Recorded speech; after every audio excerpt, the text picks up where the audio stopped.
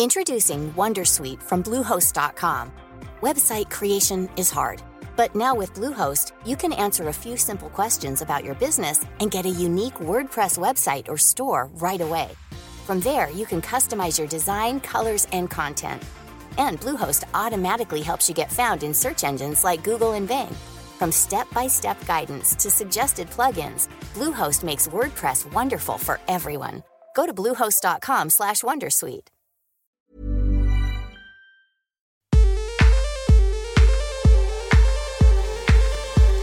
Hello, I'm Sophie Ellis-Bextor and welcome to Spinning Plates, the podcast where I speak to busy working women who also happen to be mothers about how they make it work.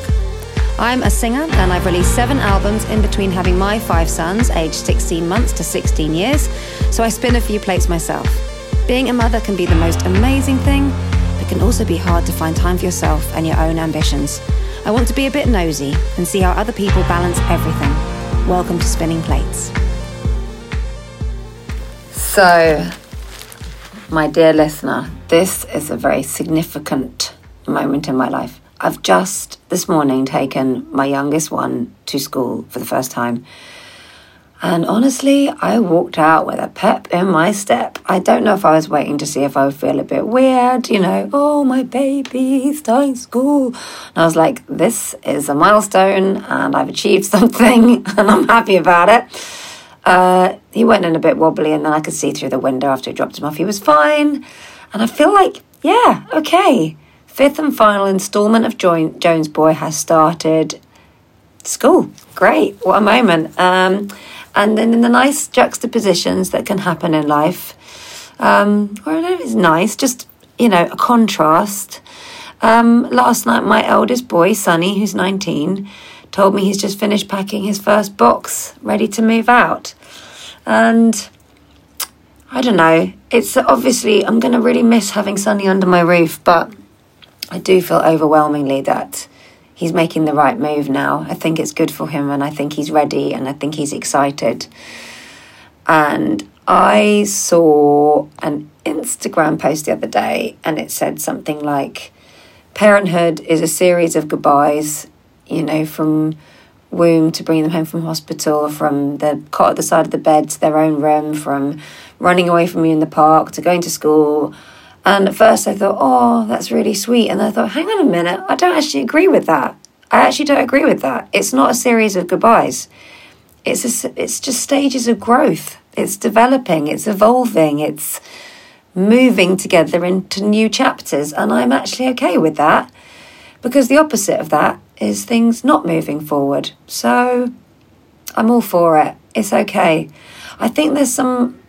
If you want to think like that, obviously that's fine. But I just choose not to. And I also don't feel it in my bones. And I think there's some more slightly unhelpful rhetoric going on the internet sometimes.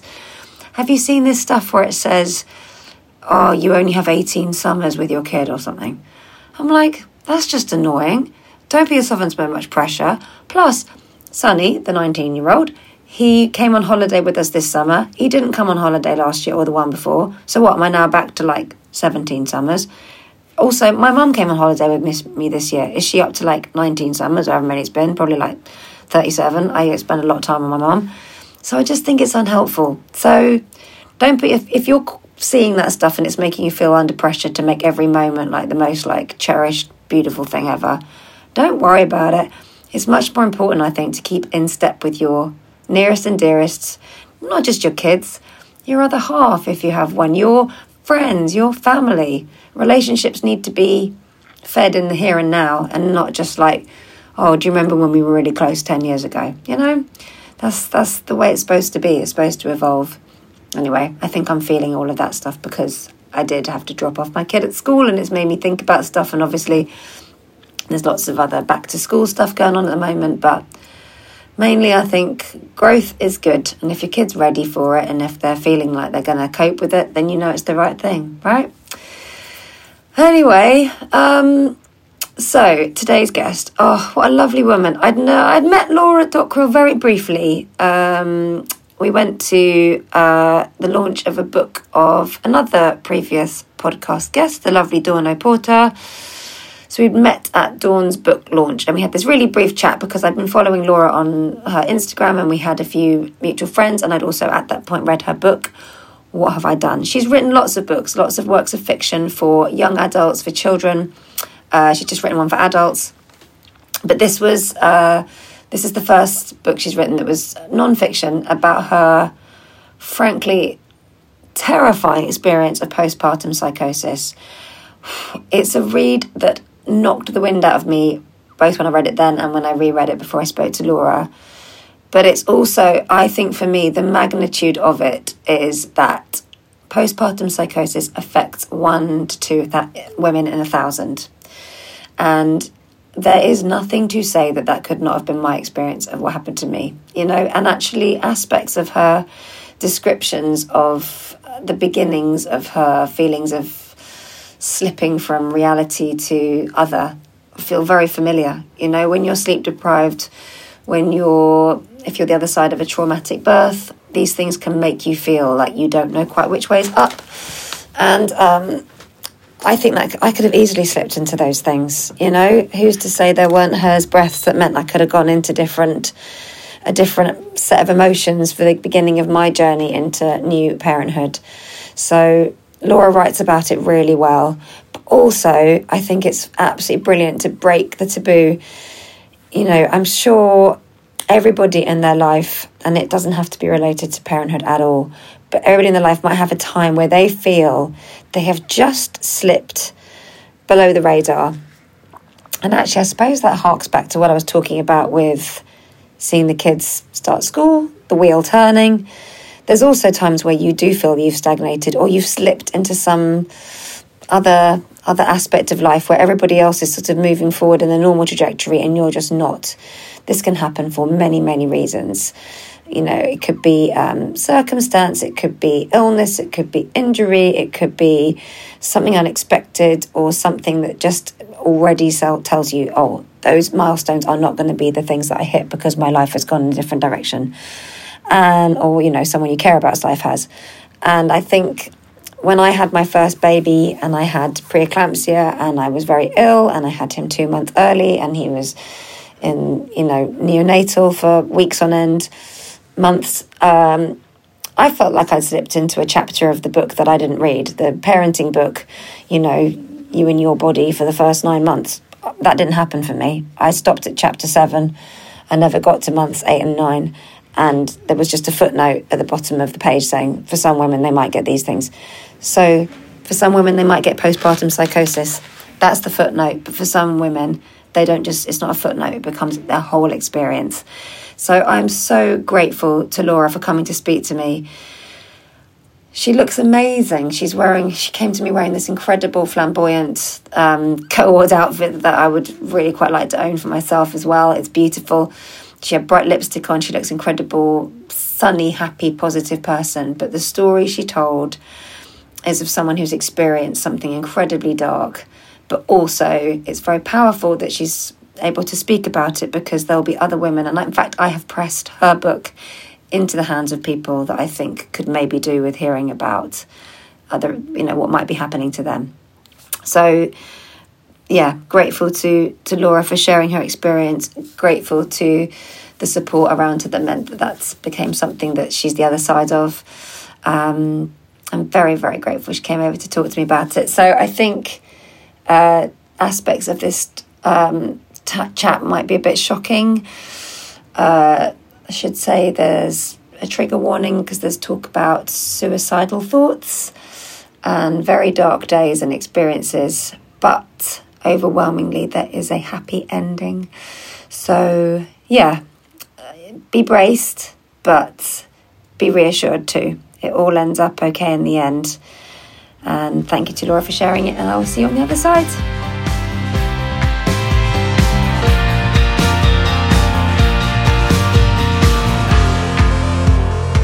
Laura, it's lovely to sit down with you. And you, Sophie. Thank you for coming in. Thank Firstly, you. for everybody listening in black and white, you look beautiful in all the colours you're wearing today. So do you, and your incredible, charming house. We've both gone a bit maximalist today, which thumbs up from me. Well, I want to speak to you first of all. What are you up to at the moment? What are your projects that you're working on? Thank you for asking. Well, I've got a new novel coming out in June, which I'm obviously biting my fingernails about, going through the crisis of confidence. One day I'm like, yes, the next minute, why am I doing this? So this is your first adult fiction? Adult novel, which is... it's called I Love You, I Love You, I Love You, and it's a love story about Hugo and I, really, based on there's truth in the fiction of it. So we've been best mates since we were 14 years old, my partner and I. And then a couple of little kids' plays, and then I've got a children's book coming out with Lauren Child, which I'm super excited about because it's about depression, a picture book for kids, which is, nobody ever talked to me about this when I was young. So it's something I really wanted to try and tackle, especially after my lived experience, and to talk to Jet, I suppose, my little boy, about what we went through, and to know also that this stuff is scary, but knowledge is power and recovery is so possible. Yeah. And that was something I really wanted to write about for young people. I think that's a really important conversation because I think depression is something that affects so many people, and there's still some barriers to break down, and particularly with kids. Anything that's sort of like, grey is a brilliant title, the greyer areas of life. The more you can bring them out into the light and talk about them, the way more you can diminish those bits, those corners where you think, oh, this is, I've fallen outside of what was expected and I don't really know exactly what that means for me. Totally. And I think also the shame surrounding it, like it's still seen that we can't cope, shame, stress, anxiety, all these things. And yet, as you say, it's a universal topic that affects us all. And all we're doing by silencing it is actually inflaming the shame, making it harder to ask for help. Yeah. And also, we're actually not helping ourselves, because when you talk about it, all you hear is someone else go, oh, I had that too. And then you chill. And you're like, oh, okay, this isn't something to be embarrassed about. Yeah. So it's kind of perpetuating. Yeah. And the colour grey is obviously, I'm somebody that loves colour, that looked to colour. And I did not have a wardrobe for depression, boy. I had to scurry out there thinking, what can I wear? How can I be? And learning that actually I just had to be myself and accepting that. So, yeah. Well, I mean, you've already alluded a little bit to what happened when you had your baby, your little boy Jet. Yeah. But if I could go back a little bit further, I want to know a little bit more about your relationship with writing. Oh, what does writing mean to you? Oh, wow. Well, I've written since I was a little girl, since I was 3 years old, knew how to wrap my chubby hand around a pencil. It's been my kind of the underscore of my life. And it's only been, well, we can talk about this later, but in my illness, truly did I realise what a touchstone it is for me. When I was ill, I did consider all these great things in life. I'm saying great as in the word huge, religion or addiction, anything huge that kind of people looked for an anchor. And I realised that mine is writing. It's been that constant that has come like everywhere with me, like the dregs of my life. That's how I have digested and processed what has happened around me. Little things as a kid, from a pet dying or my grandma dying, my parents breaking up. I would express it in that way through writing. My spelling and grammar has never been strong, and I always thought that to be a writer, you kind of had to have incredible spelling and grammar, be an academic, be best friends with Stephen Fry.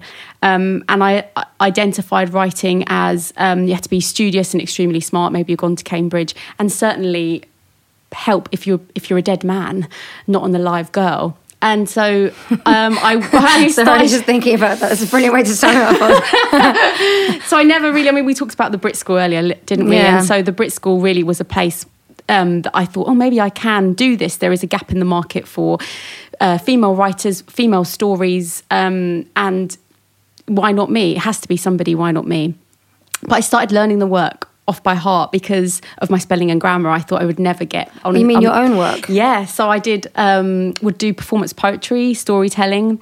One, looking back as a children's author, is now a massive mistake because it was a character who is a Rolf Harris obsessive, which now I'm like, oh, okay. But it was a character.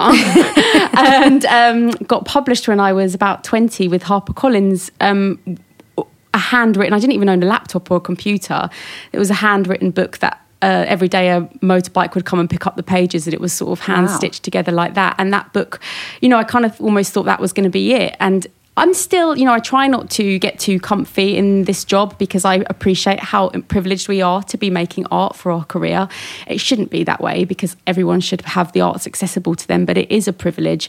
And but I'm always, every kind of month I go, okay, maybe this is going to be the last one. But I believe that whatever I was doing with my life, I would be telling stories. I would be compelled to write about it. So my imagination has always been there until I suppose it turned on me, and then I could no longer access it. I found like my brain had almost betrayed me, and I had to realign with it, get to know it again, and that's what happened. Yeah, that's where I'm at now. We're in a full-blown romance again. Because how many books have you written now? So I Love You, I Love You, I Love You will be... I think it's 22 books, including, good whistle, Sorry. Including children's, but no, I was liked very it. impressed. Ooh, I can't do it. I can't whistle. That's why I'm like, wow. I love it when people put their two fingers in, I can't really do that. honk. No. God, Sophie.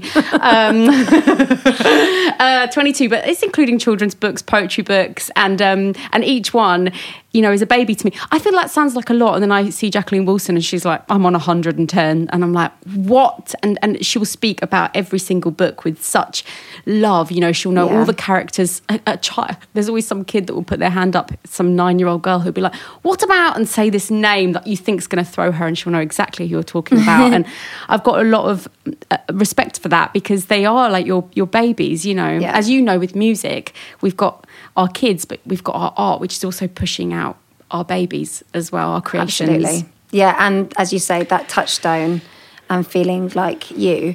And actually, it's interesting you said you had this idea of what a writer would look like, but actually, the way that people like Homer, that was all written to be memorised and said aloud. That's actually how the birth of that sort of storytelling.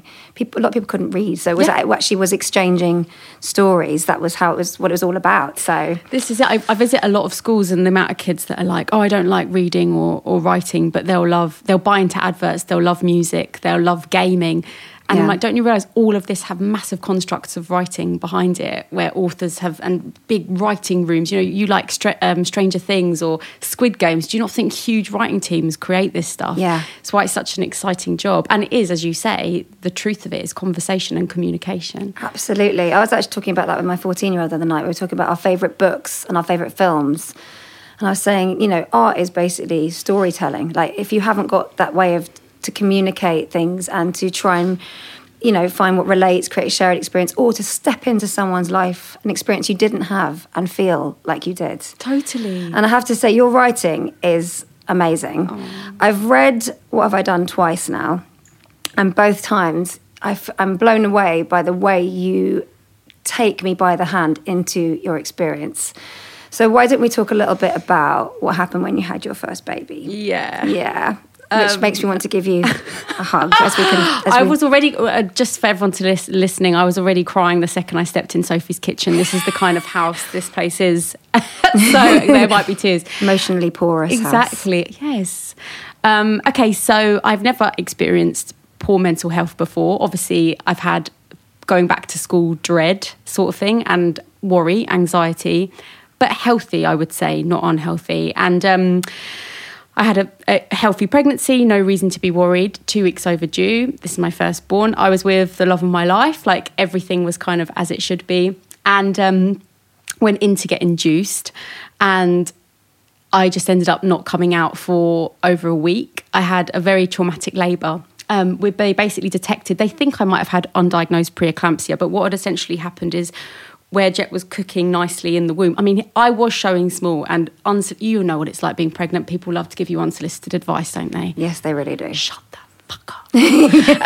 So I thought I was going to give birth to this kind of prized pumpkin, but I was showing small. I kind of reassured myself he was sort of hiding in my rib cage or something, and I was like, oh, it'll be fine. If anything, looking back, I think I was actually getting smaller. So what was happening was the placenta had failed. So he was essentially starving inside me. And when he came out, his skin was like stretchy, where he'd had nutrients and then he'd lost it. So I called, there was meconium, I had to have epidural, that massive needle in your spine, all this stuff. Bearing in mind, I have not only been to the hospital before for a broken wrist when I was 11 years old. So suddenly panic stations, doctors, they say, don't worry about all these midwives coming in. It's when you see a doctor. Oh, I had doctors, nurses, midwives, everything. It was only what I could describe as hell, then I realised, no, hell hadn't even begun.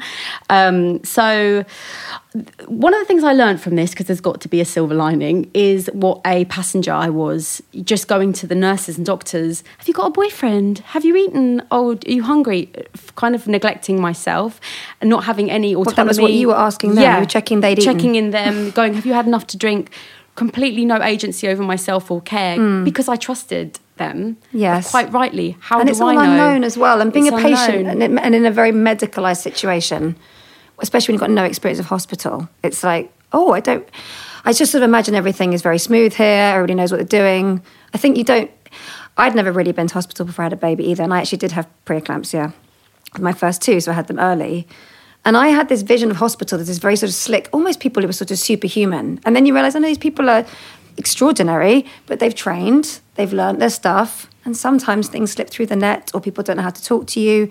And being very good at, how you do something medically might not mean you're as good at how to talk to a patient or explain what's going on with them. Totally. Yeah. And they're just human. Yeah, just humans.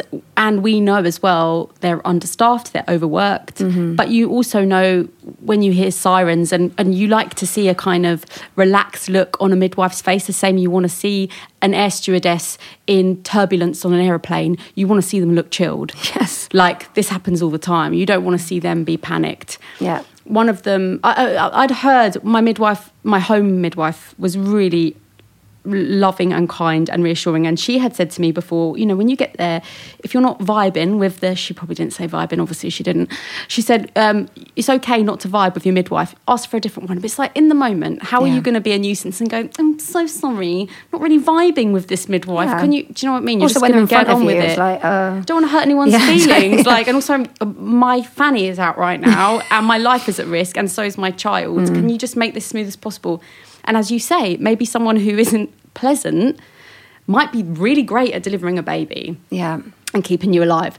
Anyway, I had to have my waters manually broken with like a Victorian spike that when I saw the size of it, nothing could prepare me for it. It was like something from Horrible Histories. And it scraped all of Jet's head. So the waters had apparently already broken. So he came out with all these gashes on his head. I'm just there like, have I failed? What have I done wrong? Not being able to... I'm pooing all over the place. The poo just did not stop. Cut to emergency caesarean. As I said, never had an operation before, so even that was something. And there was me going, well done, everybody, at the end. Wheeled round to the maternity ward. What made me think now I'd be able to just have a can of Sprite and chill? Obviously, I had this baby that was underweight that wanted to feed non-stop. As listeners might know, if you've had an emergency caesarean, or anyway, the milk can take a while to come in. Yeah. So I had nothing to feed my baby, that already, again, compounding, you're a failure, you can't do this. Yeah. So Hugo's there with this little pipette, trying to get the colostrum out. Then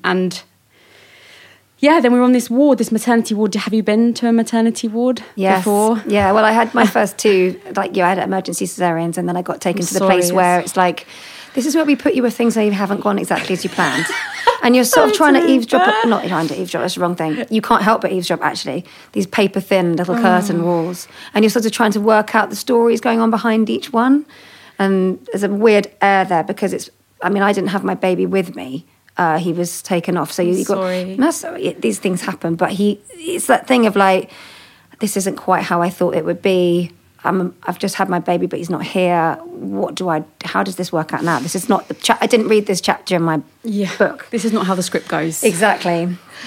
Yeah, that was exactly, sounds like, when you said weird air, that's what I can really relate to. And kind of a maternal wail song of pain where people are like, we had people opposite us who had twins, one of them didn't make it.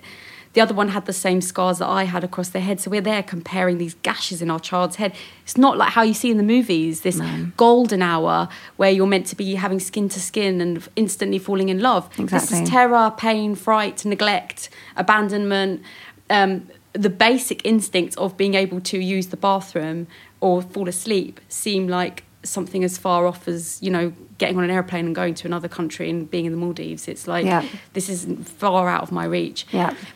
you're not allowed to fall asleep with the baby on your chest because you're on like a high bed and it's a floor, but the baby wants to be with you all the time and you've got nothing to feed the baby. And, ironically, catch-22, the only way to get the milk working is to put the baby on the teat. Yeah. So you're just there like, okay, what do I actually do?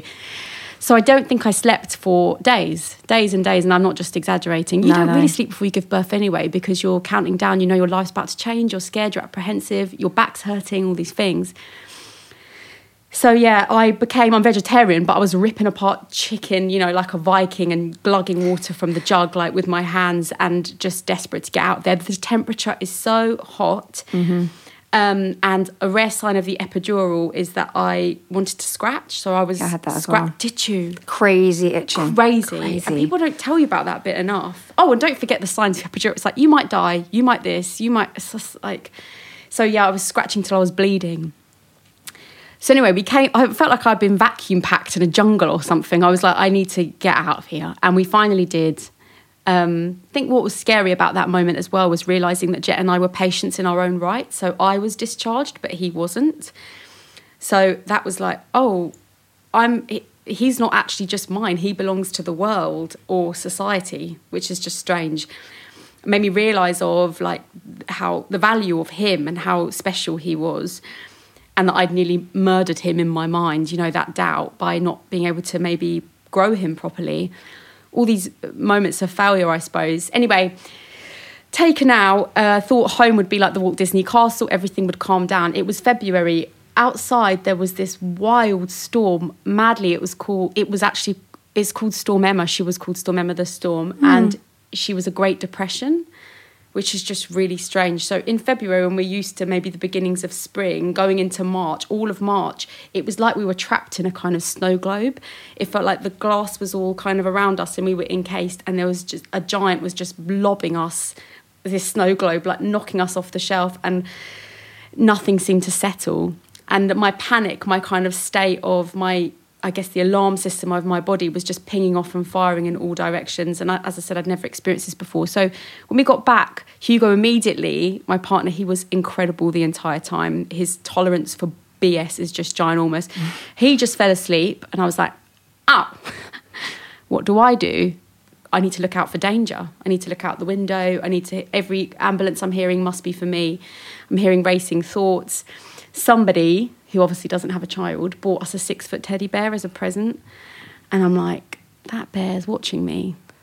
There's got CCTV in the camera. And it's just like that kind of paranoia edge that first. I mean, I've never done a drug, but many of my friends have, and I've sat with them in those moments where they might say something and you can laugh it off, or you know it isn't, and you kind of say, oh, what if, or blah, blah, blah. Yeah. But this was like, I didn't have that kind of reins of intelligence to pull this back and say, no, Laura, this is this. Maybe at this point I still did, but then it spiraled with the lack of sleep and worry for Jet. I didn't feel this bond, and I didn't know how I was ever going to get better. I honestly believed there was like a before version of me and an after version of me in what had felt like hours, and I couldn't see how the gap had got so lost. Yeah. So I did the right thing and I asked for help. I was charging on my little merry way down to the GP every day. There was snow on the ground. It was so strange. It was coming into March and I was like, this just doesn't feel right. Telling them how I was going through, what I was going through, of course, it was severe adjustment disorder, baby blues, PTSD, all these things are thrown at me, but I was trying the best to find the language I could, but I was like, no, this is something else. Like, I feel like I've done something extremely wrong. Yeah. Which is why the book's called What Have I Done? Like a dread sort of sat on your chest. Big time dread. And I can't get to the point of it. And a feeling of foreboding, like something horrendous is about to happen. Oh, foreboding. 100%. Yes. And she said, do you feel like you're going to maybe turn around? No, could you hear maybe a voice behind you and you could turn around and like, so the voice isn't there? And I remember saying, no, that sounds mad. But that was very close to kind of what I could imagine happening. And it's like the makings of a horror film. I kind of get home and I'm looking at myself in the mirror and I'm like, all you did was have a baby. What we see in the movies is what you see in Catastrophe, that programme on TV, and it's motherland. It's so normalised. It's domestic and boring. It's boring. Why are you having this crazy kind of experience? Like kind of horror, major horror movie. And then I became extremely suicidal. on many different levels, mostly because who could live like that for a long time? Yeah. Also because I was terrified of what my psychosis wanted me to do. I should probably say the illness I was going through is called postpartum psychosis, but I mean, I wasn't diagnosed yet at this point. Introducing Wondersuite from Bluehost.com. Website creation is hard, but now with Bluehost, you can answer a few simple questions about your business and get a unique WordPress website or store right away. From there, you can customize your design, colors, and content. And Bluehost automatically helps you get found in search engines like Google and Bing. From step-by-step guidance to suggested plugins, Bluehost makes WordPress wonderful for everyone. Go to bluehost.com/wondersuite.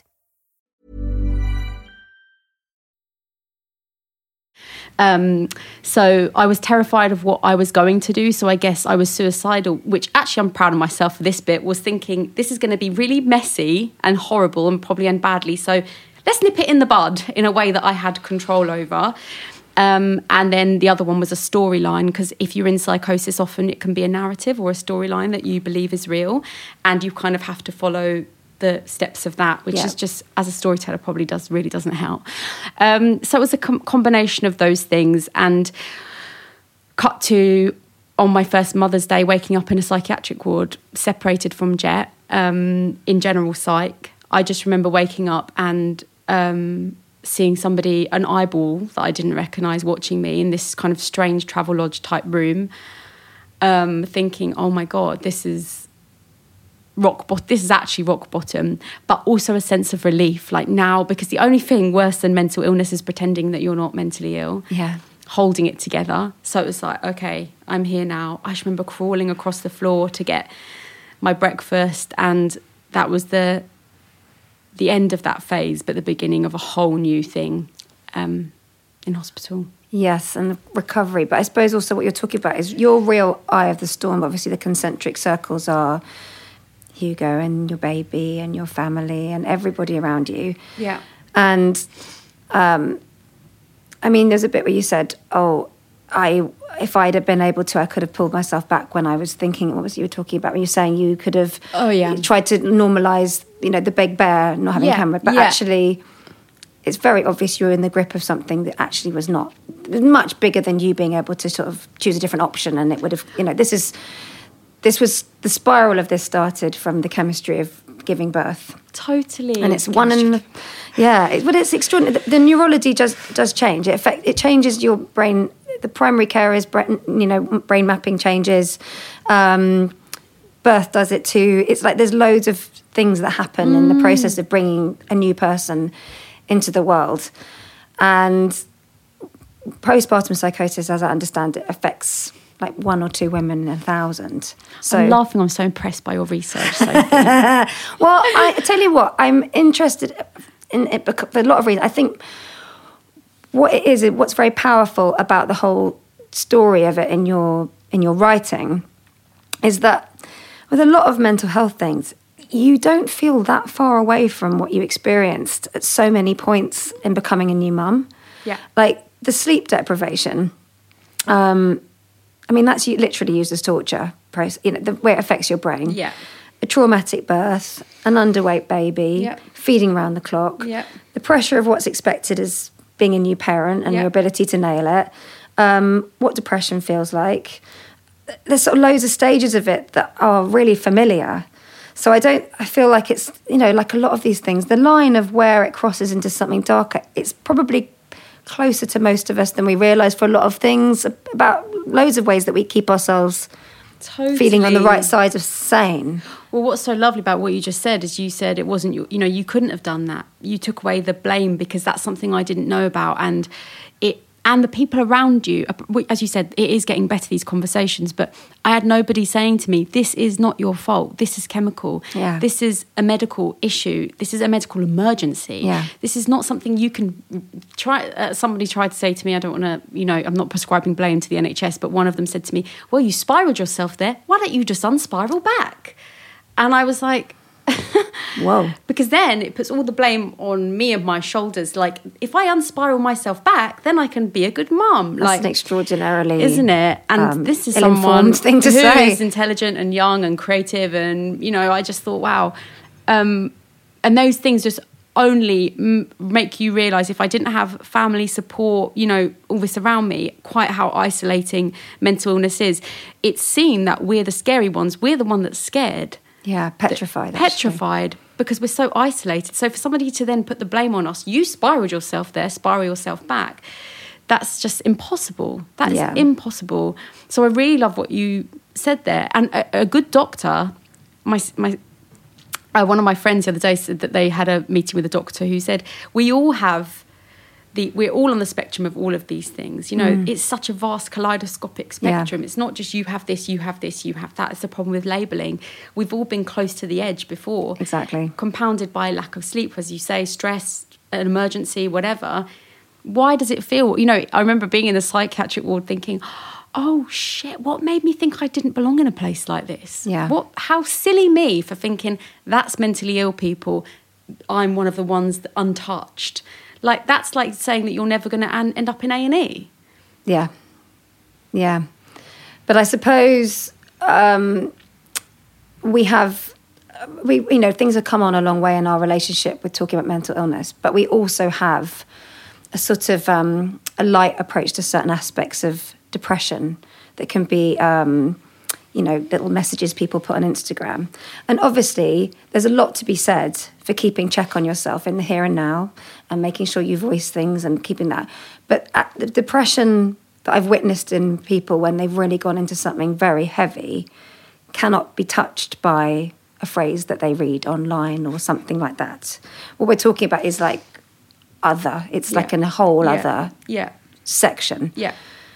And I want to really stress as well that what you experienced it's a medical emergency. It's get yourself to A&E. 100%. You know, and it's very, very serious. 100%. And yet we're told, oh, just ride it out. It's like, you know yourself. I always say, treat these things, you know, especially in new mums, treat it like unattended luggage at a station. You know, it could be nothing, but treat it like it's something dangerous. Treat it like worst case scenario. If you don't trust the professional you're talking to, get a second opinion. Yeah, exactly. And yeah, it's just so vital to voice it. And it does feel from, you know, I've heard the podcast you did with Hugo where you both spoke about it, which is a lovely conversation. And I bet quite good for you to have had that space to actually really do that. Because sometimes you don't have every conversation in that really careful way. Yeah, I mean, we've talked about it over so much. You know, I wasn't, one of the biggest things was not being admitted to mother and baby unit, because that would have maybe, it was always something that I go through. Like, would that have changed things? And so, sorry, explain to me, what do you mean by that? Because I'm not... So, many people that have the illness, I was going to say mothers, but I don't want to, well, I suppose it is mothers. Many new mums that have postnatal depression or postpartum psychosis are admitted to a mother and baby unit, meaning that their baby can be with them. Oh, I see. And nurses take care of the baby day to day. But I was admitted to general psych. So suddenly waking up thinking what on earth's gone wrong with me, sat next to people with alcoholism, addiction, eating disorders, schizophrenia. I mean, it was just a total... That just made me feel like I was in prison or in hell. Yeah. Like, what on earth is this? Strange waiting room, purgatory of life. Yes. And then you know, I was also thinking, well, you're not bleeding on top of all of this, because you bleed, don't you, after you've had a baby? I was literally looking at them like I was at school, like, yeah, but has that happened to you? And leaking on my chair, you know, like at the in the group circles.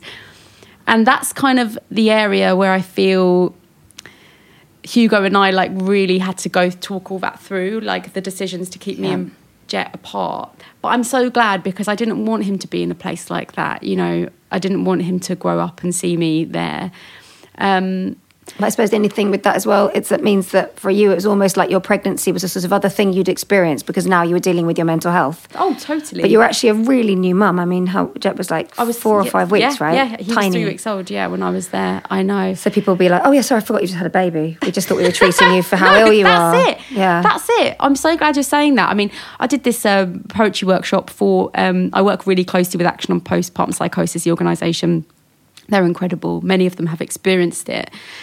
And one of them wrote this amazing piece, which it's so nuanced, but I was like, yes, you'd only write this if you'd had that, which is the description of, it's so sad, the poem just so amazing, but basically pumping your breast milk empty into the sink because it's not usable because you've got to taking so much medication that it isn't usable, in a psychiatric ward with no baby around, and what that feels like. And especially if you have to have the door open all day long in your ward, which I did at that time, it is,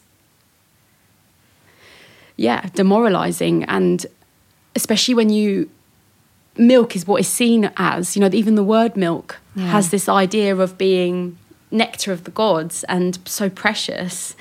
You can't really get over that. And I guess as well, it makes you feel even further away from what you're trying to get back to, which is feeling good about the new chapter of your life that's begun with your baby. Totally. You're like a million miles away from it. Oh, yeah, 100%, yeah. So, I mean, when you wrote about it, how did you manage to keep so many that you write about it in such detail? How have you got the memories from it if you were feeling so unlike yourself in those moments? Some people do forget it all. I'm jealous of them sometimes, that people with psychosis manage to have a wipeout like that. I mean, I'm sure that's terrifying and has its own cons, of course it does. But the memory, when I visited the hospital, every single sign saying fire escape, every bit of art, it was so potent to me. I could see it. It was like I was speeding on a high. I mean, my brain was thumping and working so hard because I believed I was... it's funny because I'm just the opposite of this person, but I believed was about to be a lawyer in a big custody case to win my son back. So obviously I had to do all my research and preparation for that. My brain was working so hard that it would physically thump, My brain had its own pulse. I was speeding, like, how to get out of this place, which is why it's also a carbohydrate hell, because you need to eat, because you're just, like, buzzing on nothing, mania. So I think my senses were so overworked. That's why I could remember it all. I've got a good memory anyway, but processing it in this way, writing it down. So, going back to my writing, which you asked at the beginning, which was such a lovely way to open the interview. I've never had it done like that because it circles it back in such a nice way. I guess the pen in my mind was like, come on, write about it. And I was having this battle where I was like, I don't trust you anymore. Like, look what you've done to me. You've made me think that I was dying, that I was a psycho killer, that I was going to lose Jet, all these things, that my whole family were against me, all these horrible, dark things. And it just started happening bit by bit. And, I was so happy to lose the writing. My number one love, this touchstone I described to you at the beginning, gone. I was like, I will lose all of that. I believed I was going to be, all these stereotypes, sensationalised stereotypes we see in film, they don't help, the Sylvia Plath and the Jane Eyre in the attic, because you believe, that's women and madness, witchcraft, asylums, American Horror Story, that's where you see yourself very quickly. Hysteria. I thought, okay, your writing has to be the first to go. You're going to be an apple crumble eating zombie at your mum's house. That's what's going to happen. And then it was like almost teasing, like just see if you can write a couple of lines, step away. And I did a blog piece with Clemmy Telford, and that went viral overnight. And then the next day I just woke up being like, what have you done? What have I done part 2? Because I feel like, or part 1,567,000, because I'm now, feels like I'm emotionally naked walking down the streets. Everyone in my area knows what I've done, what I'm doing. I'm a bad mum. And so, I really tossed, kind of battled with the idea of getting it down on paper. I did it all on my phone in the end and sent it off chapter by chapter with Jet across my chest. And I've only got to this new realisation now, but I think I was also writing that as I still didn't truly believe the illness wasn't going to take me. So it was like testimony, an account, like, this was not my fault. This is what happened here. This wasn't because I was too weak or it was my first baby or I couldn't do the nappies and the late nights or whatever. Yeah. I was really sick. And went through hell, traumatised. So that was also probably what it was. So how old was he when you were writing it then? 6 months. Golly gosh. So this, it's extraordinary how much experience and trauma you can have in such a short space of time. That's very, very intense. Yeah, it was intense. And... but then getting a comment from you and all these other beautiful women that I look up to and always have admired the work of, and them coming back to me saying that they'd read it or even identified with it, whatever, I can't explain. Each one is like a stepping stone that you're like, oh, this is not, Sophie can have it. People and just can slam their makeup on and get on TV and do all these things and they have felt this.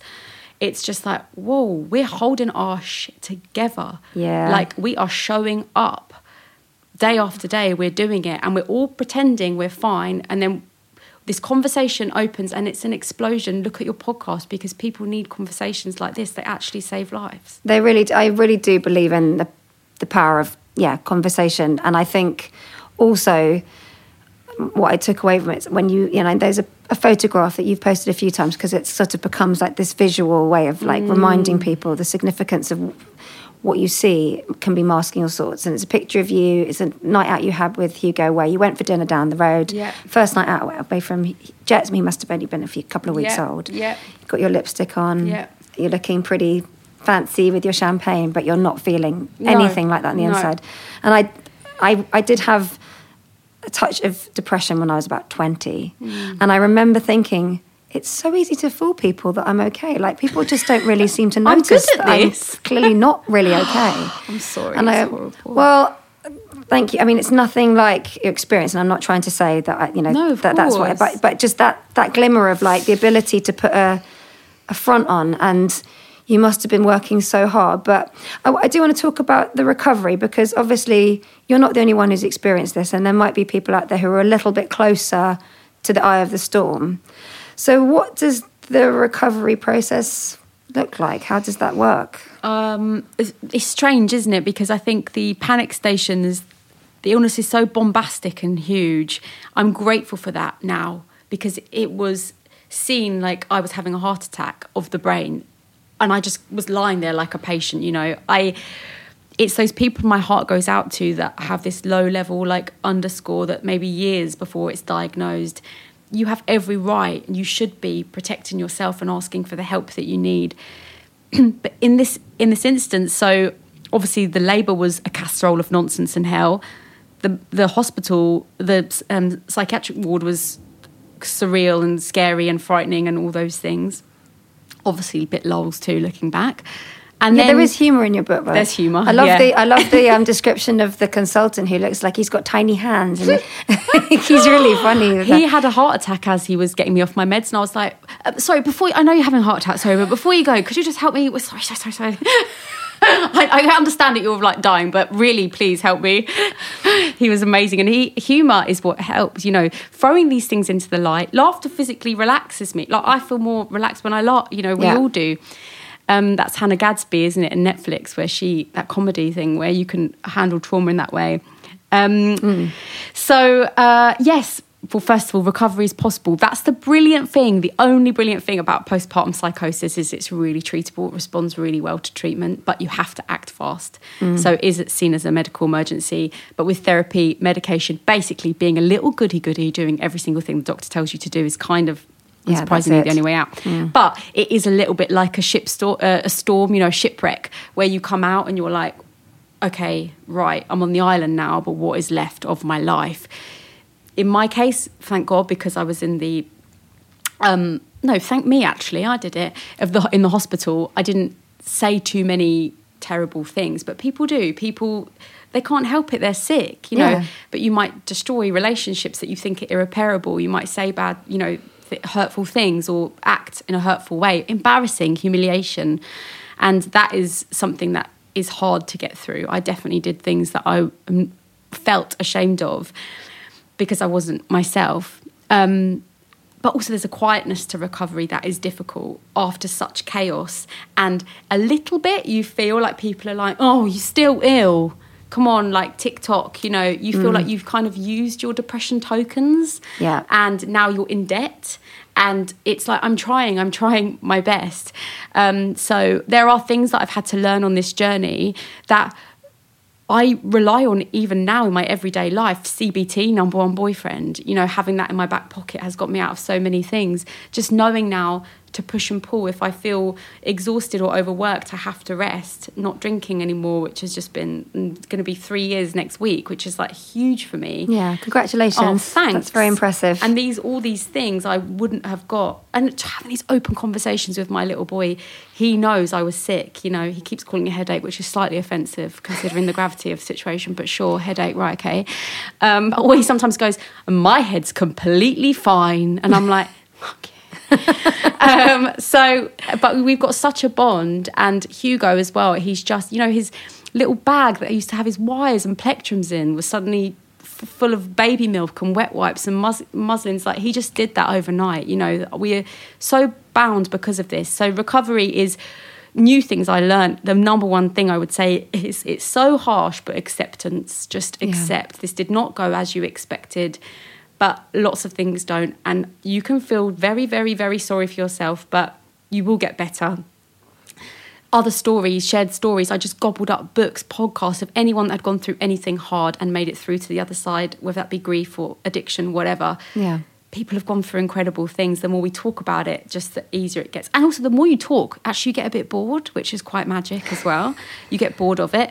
And being kind to yourself. It sounds so like cheesy and obvious, but it's about real true self-compassion. So as soon as I removed shame and guilt, which is actually very easy to remove once you practice it, you're like, oh, this was, you know, it was an amazing doctor that I met.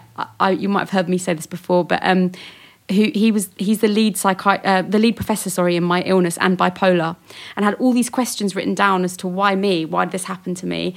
And he just said, it just wasn't your day. That's it.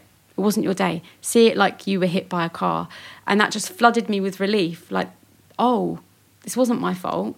It's just a catastrophe of chaos that all just happened and didn't work in my favour. And so, hold on, because it does work out okay. And as you know, once the kid starts getting older and smiling and showing a grain of appreciation, you find your groove a little bit. And I don't think I'll ever be the same person that I was before I got unwell. But good, because there were loads of things about me that were not naive or played down mental illness, but just didn't understand it, didn't have the compassion to hold that space. And I'm so proud that now I love life just as hard as I did before, but now I know that their monsters exist and I still love it. I still know there's so much to live for. Oh, I love that very much, the way you phrased that. And I think it's interesting because I suppose for some people, they might experience it, but then, and look, there's no right way to handle any of these things, but I think the fact that you've sort of made it normalised with your relationship with Jet, that this thing happened.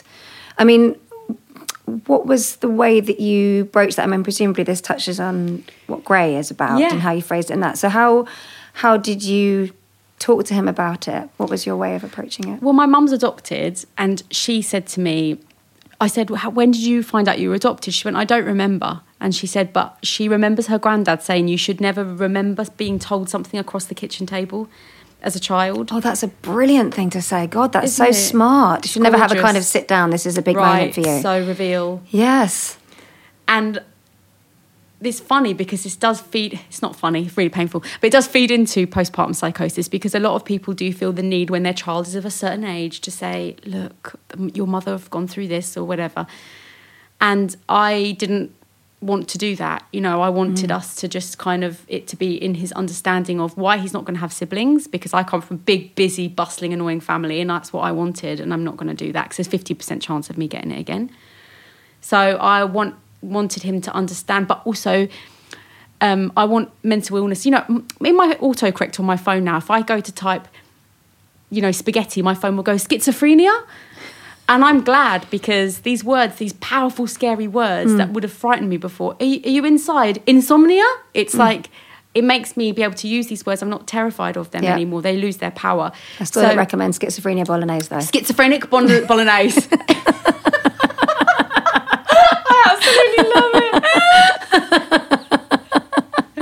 It's so good. Did you get the bipolar? No, having this language in my phone, in my life, and being able to talk to you about Jet. Nobody ever came to my school and said, this exists. Yeah. but it's treatable, and these are the tools right here to be able to get better. Of course, they're different for everybody, and it's not always as easy for everyone, and so much comes into it, as you know, history and life experience, privilege. Of course, it's a big, big, big conversation. But why were they making me play around with a protractor at school? Yes, I know this. I've never needed a protractor. Have you? I've never ever once needed to plus X with Y with whatever it is on algebra. Not once. No, well, I use the calculator on my phone. I use Google Maps. I don't need the compass. I mean, this is a whole other thing, and anyone who listens to more than one episode of my podcast knows I get very irate about the education system and the way things are taught and what's prioritised. Good. The way the arts are devalued. Good, Sophie. In my next life, I'm coming back to sort it all out. I just want you to know that. I'm here for it. Have a psychotic break, make your little schizophrenic bolognese and back to it. Honestly, actually, can I ask you though about language? Because I know you brought it up. People talk a lot about like, oh, that was crazy, that was mad, that was bonkers.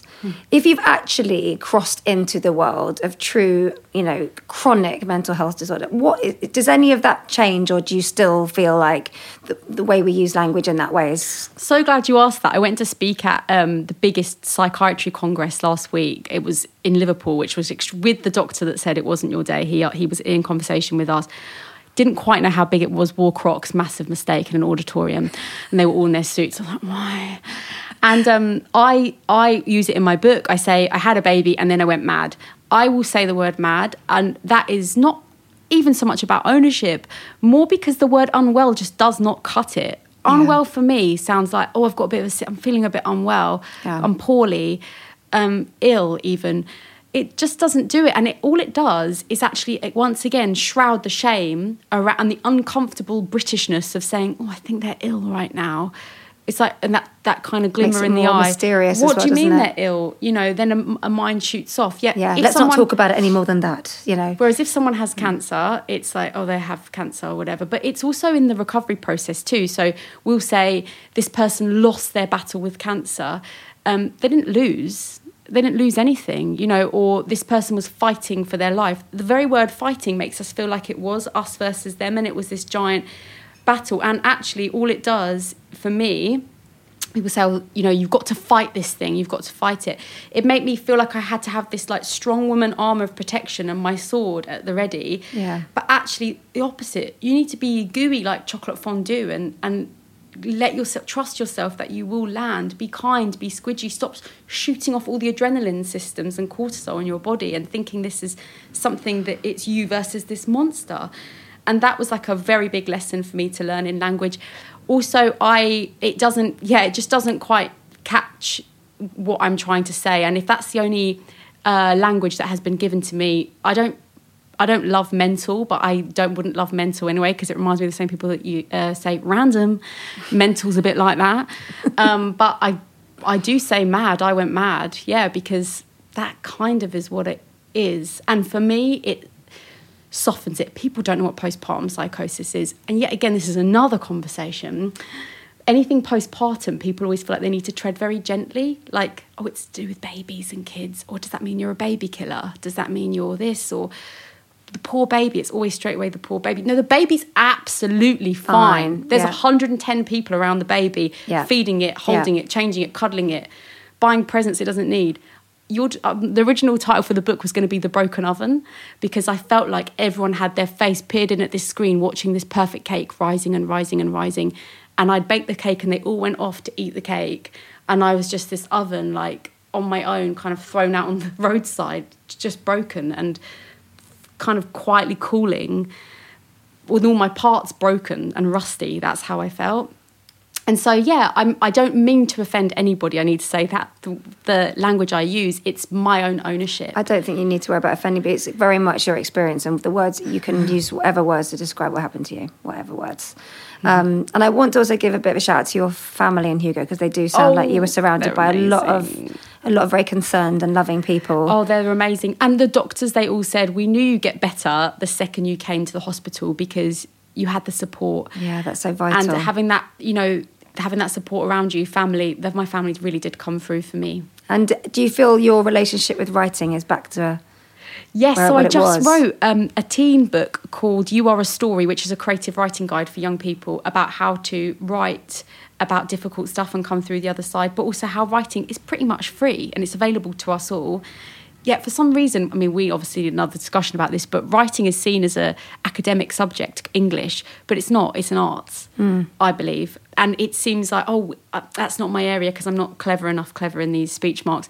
It's available to everybody. It's like dancing or painting. Yeah. And so, yes, me and writing are very much, it's just my normal inner critic now. Obviously, they're still there. They're not going anywhere, but that's part of the job, isn't it? Definitely part of the but process. I am kinder. So when I do a stint, I'm like, it's time to cuddle yourself now, girl.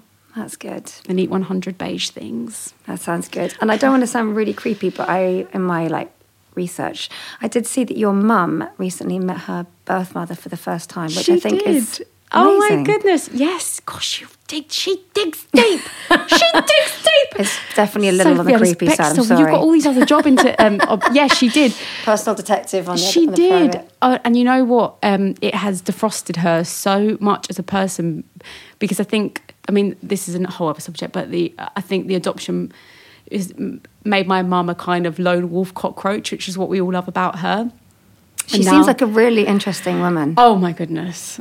I really do have tried to tackle about... I've tried to... I don't know if you've ever seen a Portrait of a Woman on Fire, of a lady on fire. Yes. Did you see that? That woman reminds me of my mum. You can never quite... As soon as you think you've captured her, she'll move out of her position and you've lost all essence of what you just nearly grasped. And even as a child, I felt that. And she's so formidable and inspiring and full of love and complicated. She caught a Pokemon on my face as I was giving birth. So, a Pikachu. I thought I was posing for a picture. Why did I try and do the little smile? And I was just like, you just caught a Pokemon on my face, didn't you? She was like, maybe. She's in the top 7% Pokemon catchers. In the UK? Yeah. Maybe even globally. Should get her on the podcast. So, you should. So, she has... so that has been really... it's Lem Sasay, the poet. He had an amazing book called My Name Is Why about care system. And he said in it, when you find your birth family, you bring war, but you also bring peace. And I feel like my mum had the peace, really, and it's brought her internal peace. It's been really beautiful to see. And my new grandma knits us crochet cushions. Oh, so, brilliant. Yeah, and we're trying to get her to make us crochet bikinis on order now. Well, that's got to be quicker than doing a cushion. If she's up for a cushion, she's definitely do a bikini. It's got to take like a third of the time. That's true. A little thong bikini. But it sounds like, and obviously you would never wish going through something traumatic, but when something goes unexpected and dramatic, I think with couples and families, it can either kind of disperse things or make you this extra tight unit. And it sounds like that's what's happened in your home. Yeah, and also, yes, in home life and also in life, you know, you get rejection letters, you get scared about normal life things. When life throws things your way, you are able to say, I have been through pretty much, you know, I have stared suicide in the face and I've made it through. Yeah. And what an achievement that is. And none of these things worry me now because I can do that. I can do the unthinkable. And have so much more love and compassion and empathy to give than I ever did.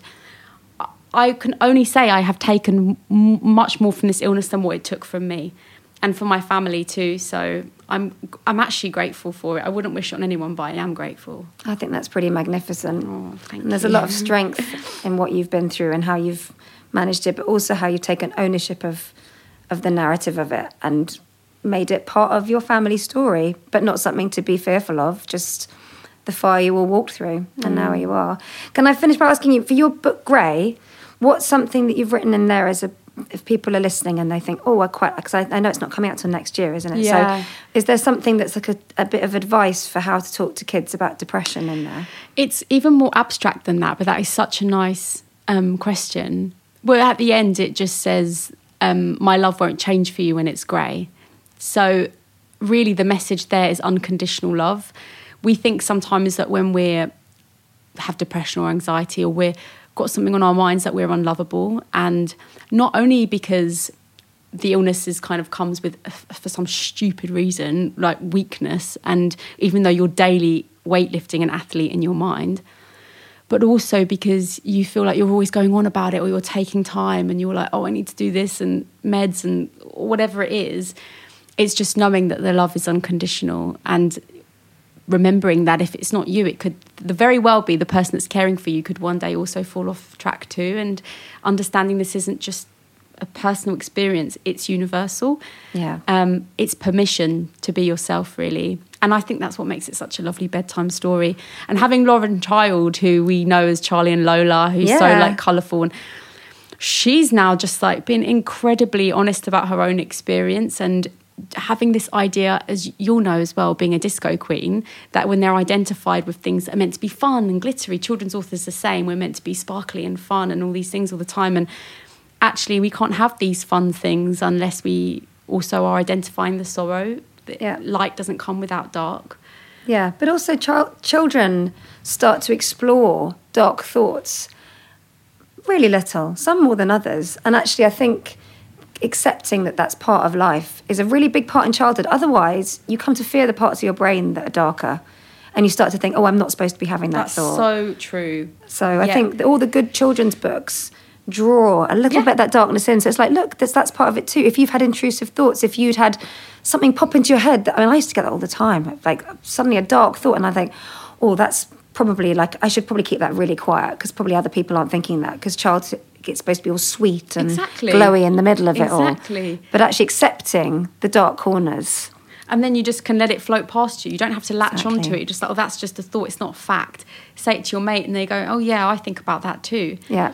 And then it's talked about, and then it's not so scary. It's just about dialing down the fear. So having Lauren do it has just been... But this, again, is another thing I've got from it. To have a book coming out of my... She's the whole reason I wrote children's books, was because of Lauren. We studied her in my course, and now having a children's book coming out with my dream person, it's just like another thing to be like, look what I'm here to live for. Another thing the illness has brought me. Yeah. Another thing the illness has brought you, but also all the life that was waiting there to be lived that you thought you'd never get to. Totally. Yeah. That's just, there's still so many adventures ahead. Oh.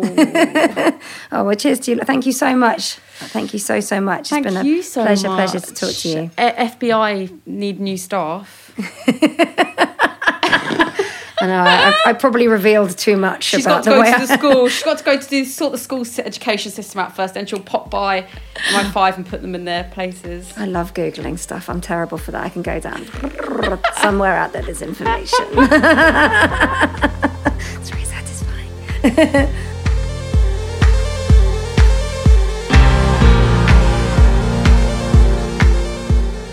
Wow, what a story. See, even listening back to it now, I'm like, that is one hell of an experience. And it does make me think about the concentric circles as well, of when, you know, an experience like that happens to someone and it affects all the people around them, and how worried her other half must have been, and her family and her siblings or her sister, like just extraordinary. But how strong you must feel when you survive it and live to tell the tale. So that is brilliant. And so, yes, Laura's got her book that she did with Lauren Child, Grey, for children, to talk about depression and that grey area of life. So thank you so much to Laura. I feel a bit speechless, actually. It's funny, like I said at the beginning, I think it's because I feel like the line sometimes... I remember I've had one experience of depression very, very long time ago, when I was about 20. And I was just so shocked that I always thought the line between good mental health and bad, you know, feeling in a bad way with your mental health was a very long way away from me. And then when I got unwell, I realised I was walking very close to that line a lot. Not because I was in a bad way, but because that's just the truth of it, actually.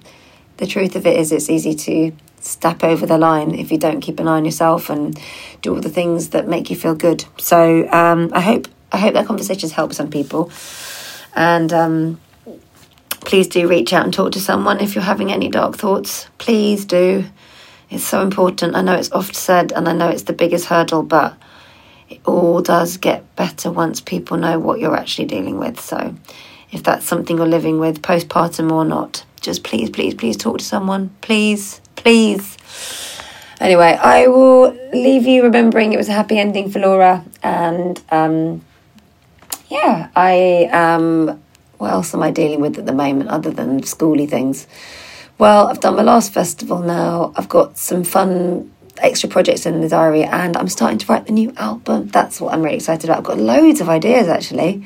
They're probably all crap. But I'm feeling quite G'd up at the moment. I'm not being self-effacing when I say that. It's just like literally the cycle of creativity. You go, oh my God, this is amazing. This is a good idea. I think this might be the best thing I've ever done. And then you've got to have the bit where the Ferris wheel comes down the other side and you're like, I've listened to these little voice notes I've put in my phone of like little song noodles. And I'm like, not sure that's the best thing I've ever done. But anyway, don't worry. It's not all down to me. I'm going to work with some amazing collaborators to help me edit myself and also to share their talents. So it's all going to be all right in the end, promise.